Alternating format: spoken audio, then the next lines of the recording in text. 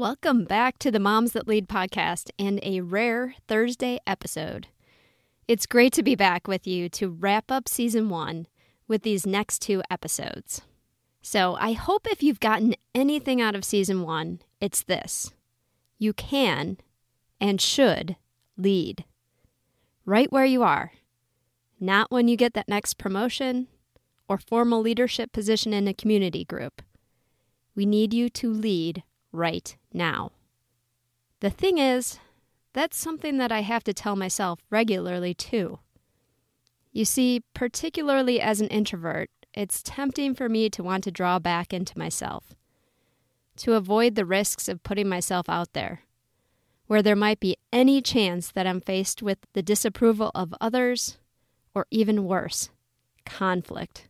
In fact, on one particularly discouraging day, I even said to my daughter Megan that I wondered if instead of putting myself in uncomfortable situations that I happen to get stressed about, I should just choose an easier path. And the very next day, I was listening to Brené Brown's podcast, and I heard Susan David say, "Discomfort is the price of admission to a meaningful life." Let me repeat that for you. Discomfort is the price of admission to a meaningful life. Wow. That was definitely the message I needed to hear that day.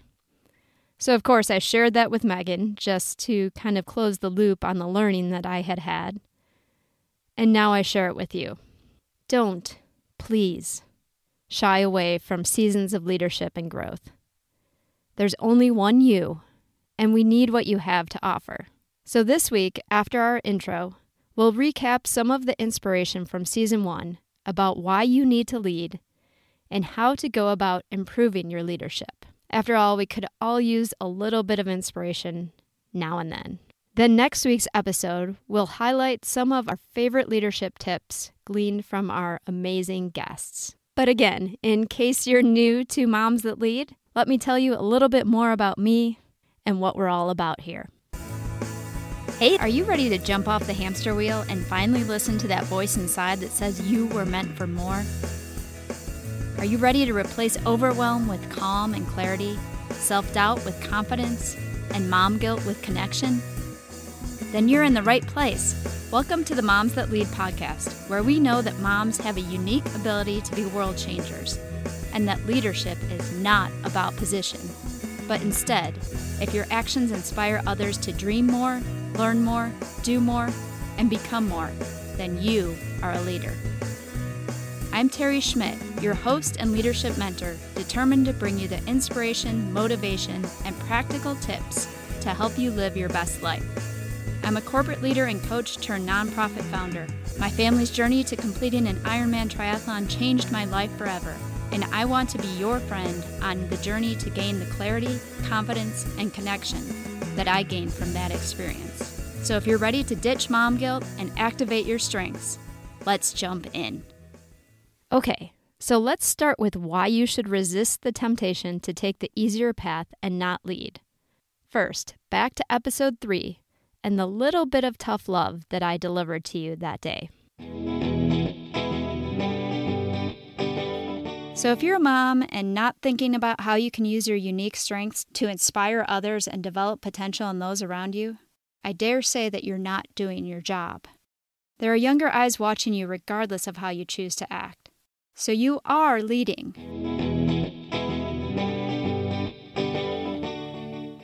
Oof, a little bit of tough love. But let's add to that episode 28, when we talked about why leadership mattered for you.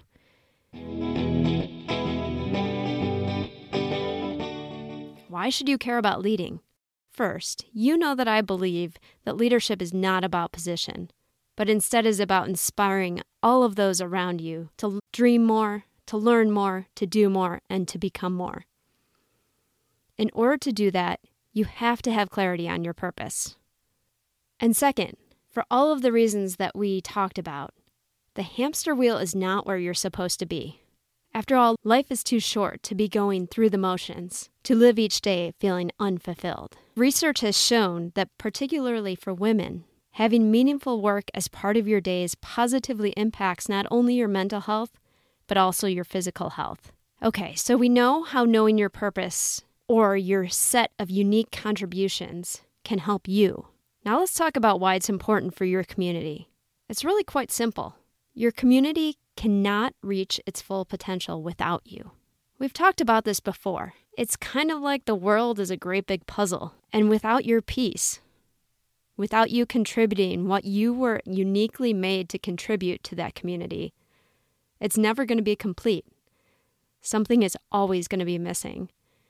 And I don't know about you, but there is nothing more frustrating than working forever on a big puzzle to only find that the last piece you need was missing. Without that missing piece, the potential and beauty of the community that is supposed to be there is really forever lost. I don't mean to sound too dramatic, but it's true. We're all here to be in community, to contribute to each other. And if you are not sure on what you are supposed to contribute and working toward that, something is going to be missing. I dare say it's your responsibility as a human who takes up space and uses resource to know what you should be contributing. So if you're on board about the fact that we need you to lead, let's remember some of the tips for how to get started making the most of your leadership. Remember our leadership development model that drives all of our content? Let's go back to episode 5 and hear more about it. Ground, grow, and give. Those are our guideposts, our leadership development phases. And each has unique skills that are critical to your development as a leader. And each has unique outcomes or results that you can expect from your work in that phase. From the ground phase, the result you can expect is greater clarity. From the grow phase, you can expect greater confidence. And through the give phase, you can expect the result of greater connection.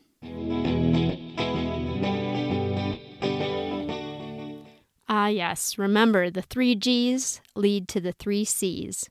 So ground, grow, give leads to clarity, confidence, and connection. And again, if you want to learn more about that, head back to episode 5, or really many of the other episodes in which we mentioned ground, grow, or give. But again, as Ashley Byers reminded us, to make the choice to lead and to do the work necessary to be the best leader you can be requires courageously taking the first step. So courage and leadership, you can wish on one hand and you can take action.